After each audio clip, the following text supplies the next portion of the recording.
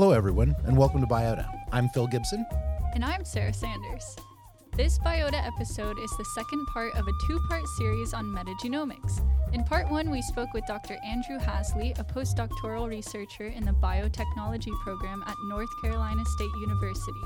In that episode, he described what metagenomics is and how this approach has been revolutionary for different types of studies.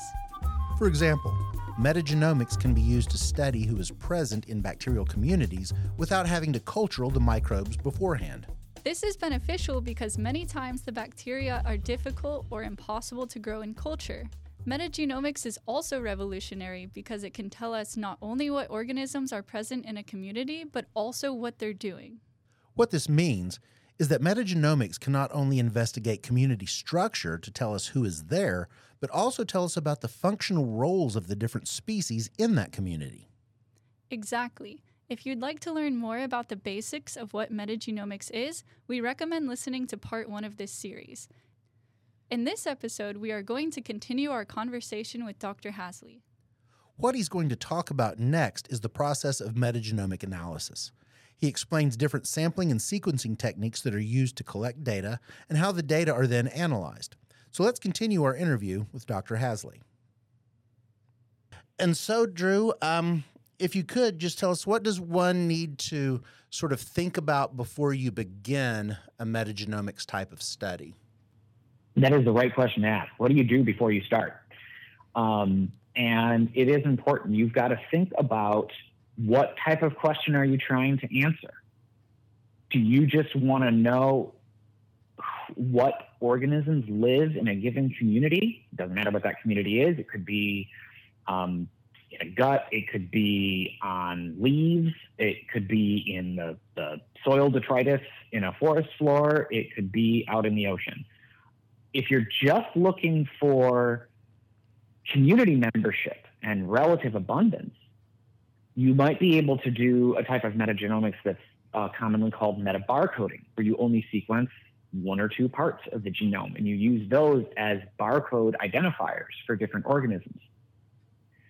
If you, though, want to be able to go to the next level and know what is the genetic potential of that community, in other words, what genes are there in that system, in some organism or another, that can perform various functions, or you want to be able to make conclusions about what that community might be doing in terms of some kind of community level metabolism or something like that, then you need to do what's called whole shotgun metagenomics, and you need everything. You need to try and sequence all the genomes that are in there, not just pieces of them that you can then use as ID. Okay, so we have found what we want to sample. We know what information we want to obtain from that sample. How do you get your sample? Oh, and that's the fun part. It really depends on where it's coming from. And this is the coolest part of metagenomics, is that there's nothing we can't touch. At this point, I've seen metagenomic studies on deep sea vents. I've seen them on human guts and fecal samples.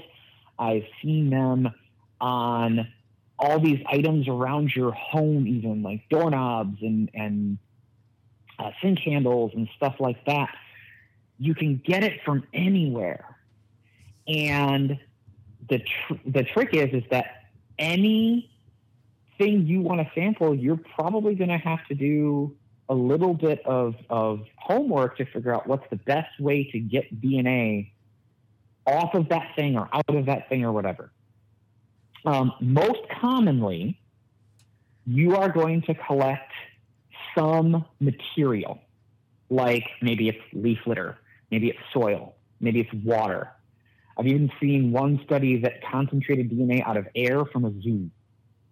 But you're going to get a sample of something that you want the DNA out of to do the metagenomics with, and then you're going to extract that DNA from that sample. So very rarely are you going out and saying, like, I'm just going to go out with my DNA vacuum and suck it up and it'll be nice, pure DNA ready to go. That doesn't happen. So there's an extraction step where you have to isolate DNA from some amount of material that you're interested in. And that is actually the first place where you're probably going to lose some information because you're never going to be able to extract all the DNA that's in that sample that you got. So that's how you start. You go out and you extract some DNA, and you literally have some nice white stuff sitting in the bottom of a tube. That's your starting point. So how do you actually prep that or filter it? So it's going to really depend on the type of sample that you're doing. Let me give you an example that I'm very familiar with because I do it in a course here at NC State on environmental DNA, where we're just looking at comparing communities in different types of water bodies, one stagnant pond and some running water. So we go out into the field, and I warn the students, like, today's the day that you get your shoes dirty. So bring ones you don't care about, because we're going to go out. We are going to collect a liter of water at each site. We're going to dump that in a 50 milliliter syringe. That syringe is going to be plugged into a big, well, I say big, it's about the size of your hand, hockey puck, think hockey puck, 47 millimeter diameter filter that looks like a glorified coffee filter inside a plastic housing. But that glorified coffee filter has 10 micron pores in it. We're going to push the water through that. And after it goes through that, it goes through a 0.22 micron filter to filter it out even more. And both those filters are capturing cells. The first one, bigger eukaryotic things. The second one, more like bacteria and stuff like that, and any particles that are the right size. That either have DNA on them or in them. So we're not getting everything. All the viral DNA is probably getting pushed through, for instance. So you've got to make decisions about what you're willing to capture. So when you're doing that filtering, are you filtering to get things or collect samples from the filters, or are you wanting to get your sample out of the material that gets pushed all the way through? In my case, I want to extract it off the filters, but you can do it from the water that comes through. That's a little harder to do. Extracting from aqueous stuff on its own is a little bit more challenging. We do some older school things like ethanol precipitation and stuff like that for that. But I like working with the filters because what I can do with those is take them back, I can flash freeze them, and then we can cut them up and stick them in tubes with a bunch of little tiny beads and shake the daylights out of them at about 25 hertz for about 10 minutes in a lysis buffer from a kit. And that's the thing, is that usually for most of these things, you've got a kit. And there's some combination of physical beating the cells open and chemical getting the cells open and getting the DNA off of anything that it's attached to. But again, here's another place where you can lose some DNA. So if you were interested in eukaryotic cells, you would do your extraction off of that first filter. And then if you were maybe interested in bacteria, the second one, and then viral, whatever got pushed on through. In fact, for viral, I go through another order of magnitude down. I go through a 0.02 micron filter. That really hurts by hand. I've done it once, and you're constantly afraid that the filter rig is going to blow up and spray water in your face because you're waiting for the plastic to break. But viral's rough. But I had a colleague who wanted it, so we did some for it. So after you get your sample filtered, now comes the sequencing, right? Maybe, because if you're doing a whole genome, if you're doing a whole shotgun metagenomics and you just want the entire genome and you don't need to amplify anything, yeah, now you can go straight to sequencing. But if I'm doing something where either A, I think I might not have enough DNA to do sequencing with, or B, I'm doing that metabarcoding that I talked about where I just want one or two sites within the genome, then I do a round of PCR first. So I do polymerase chain reaction to amplify up the stuff that I want, either all the genome sequences that are in there or just the ones I'm after. I can target them. And then we go to sequencing. And there's library preparation and all that stuff. But yes, you can go straight to sequencing, but sometimes you actually need to amplify first by doing PCR, and that's another place where you can get some bias introduced and maybe lose some information. So this is something I've seen in the papers I've read on this, and you mentioned some of this. So shotgun sequencing, That's just seeing what's out there and not being particularly specific. Correct? Yep, that is give me as much of a pile of sequence that you can get me out of this sample. But then these next types of sequencing, you're going in for something very specific, and you're amplifying it up and then going in and looking at those. So here's where the papers get a little bit confusing, and maybe you can clarify this for me. They keep talking about first generation and next generation and second generation sequencing. What does all that mean? For sure. So I will start by saying that first generation would be an impossibly slow way to do metagenomics. There was some of it done way back when that kind of counts as metagenomics, but that's a more of a boutique interest thing. We can talk more about it later if you want.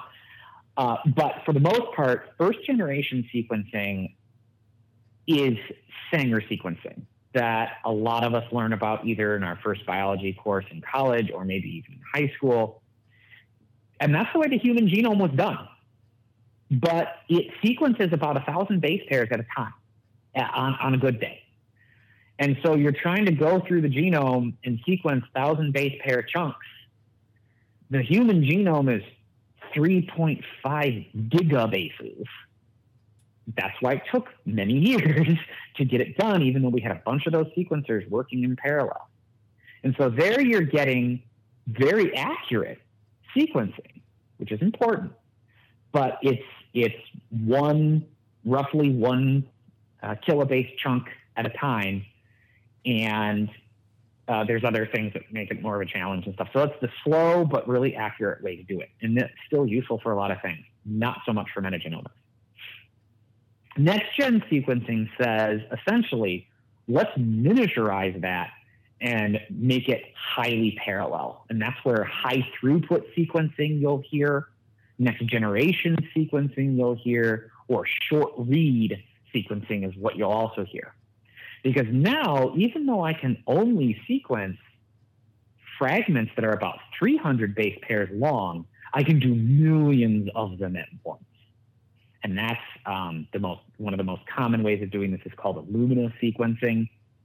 And if you think about the Sanger sequencing, taking one big long fragment, and it's called sequencing by synthesis. So it is adding base pairs to a complementary strand, and it's watching which base pairs it adds based on fluorescent flashes. That's how Sanger sequencing works. That's pretty much also how Illumina works, with some important differences. But Illumina does it all on a chip, and it can do millions at once. So now instead of 1,000 base pair sequence coming out at the other end, now I have millions of 300 base pair sequences coming out at the other end. That's next gen. Now, and we can get into this, there's a bunch of challenges in how do I take those 300 base pair sequences and put them all back together into something that's actually meaningful instead of those little tiny chunks. There is a third generation, and some people are calling it third generation. Some people are just calling it long read sequencing that has come in. And this is mainly through Oxford Nanopore and PacBio, Pacific Biotechnologies. And both those technologies, they work very differently, but essentially what they can do is take a big long strand of DNA that hasn't been broken up into smaller pieces, and they can sequence it all at once. And they can do, I think, hundreds of thousands of those at once. So it's not actually as many sequences as Illumina per run, but they're much, much longer. So you're actually getting more genomic information out of it. Okay, so after we've got it all sequenced, what does our data look like now?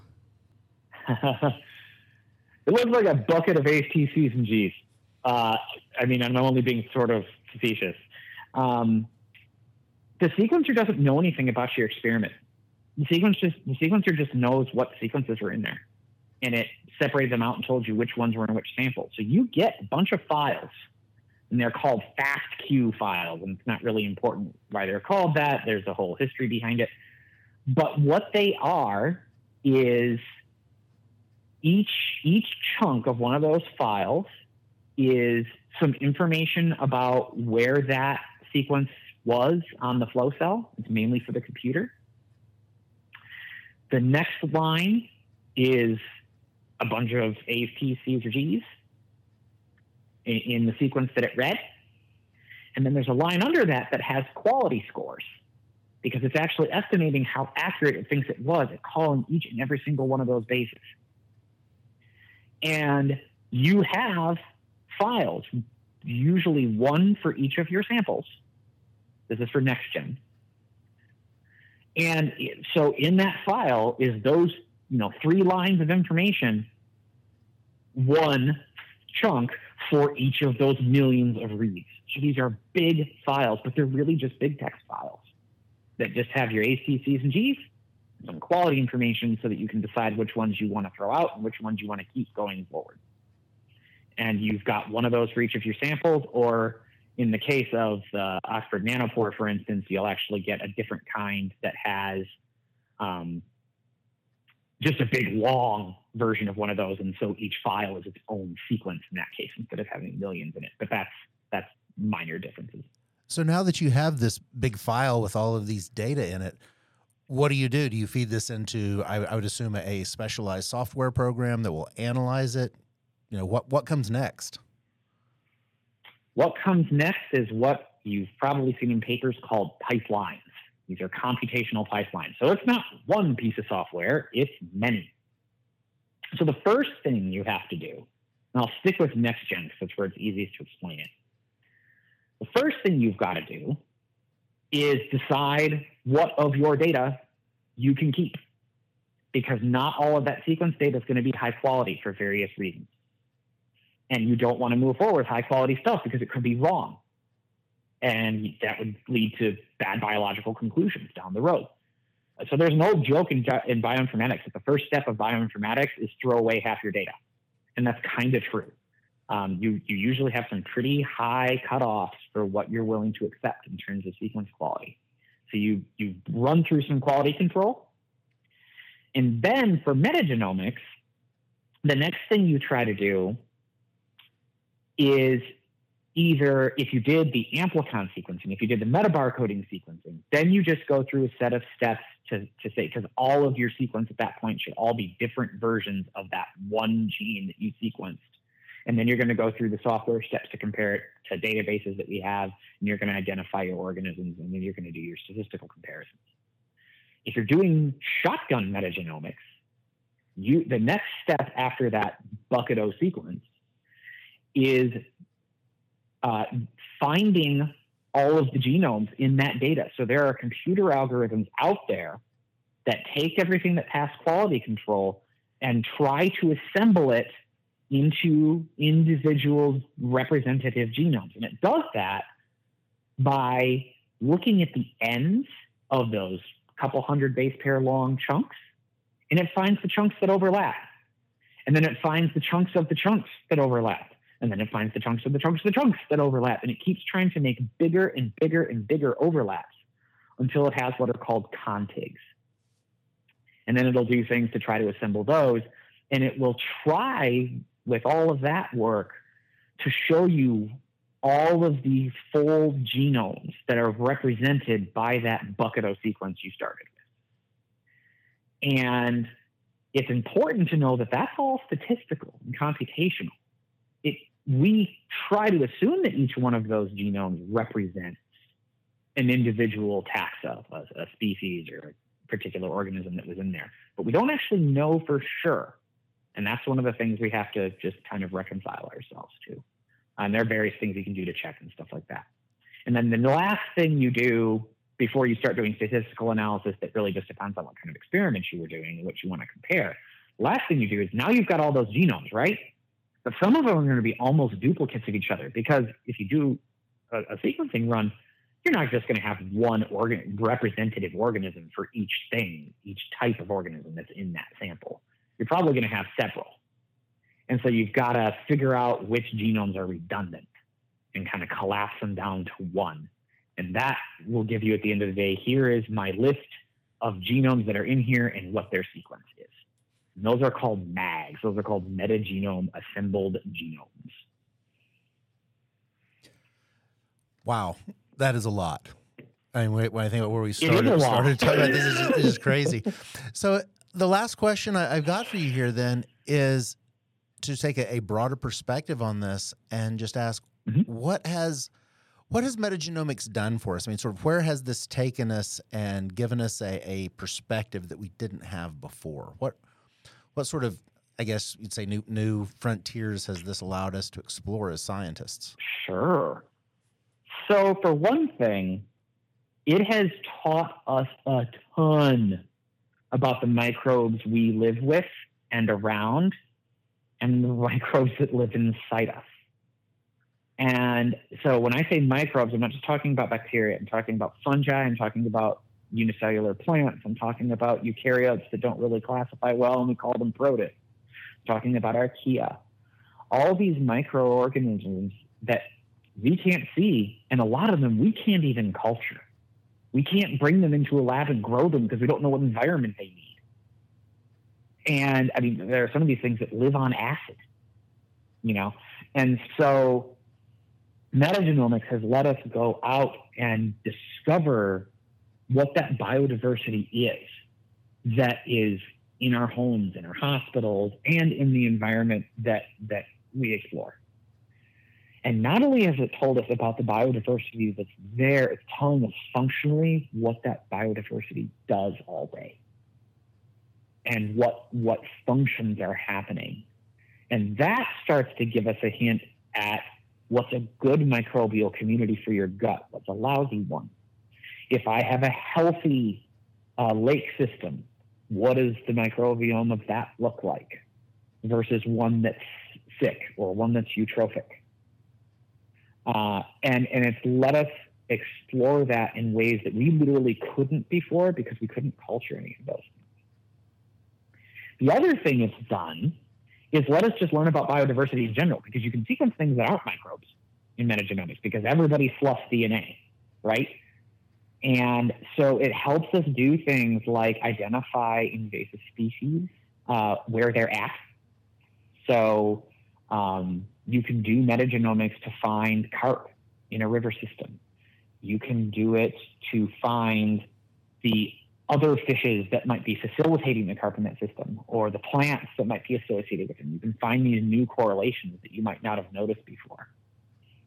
And so it's allowing us to explore things that either we can't get into the lab or that we can't physically get our hands on out in the field or see or trust that we'll notice by traditional remote methods. So metagenomics isn't going to replace anything, and I think that's really important for people to understand. What it's doing is expanding the horizon of what we can detect and figure out what it does in the world around us. Fantastic. Well, thank you so much for taking time for this interview today. It's great to hear what you've shared with us, and I think this will give everyone a much better perspective on what metagenomics is, how it's done, and how it can be applied and is being applied to all sorts of questions that are coming up now. Yeah, I'm happy to do it, and I really hope this was helpful for people. And happy to talk anytime. All right. Well, thank you very much, and you have a great day. Thanks. You all do the same. That concludes part 2 of our interview with Dr. Andrew Hasley. As he explained, metagenomics involves sampling, sequencing, sequence assembling, and other steps necessary for metagenomic analyses. Again, I'll remind you of 2 papers that can be a good place to start learning about this technique. First, a primer on metagenomics by Woolley, Godzik, and Friedberg. It was published in 2010 in the journal PLOS Computational Biology. And second, Next Generation Metagenomics, Methodological Challenges and Opportunities by Laudadio, Fulci, Strinati, and Carasimi, and it was published in Omics, a journal of integrative biology in 2019.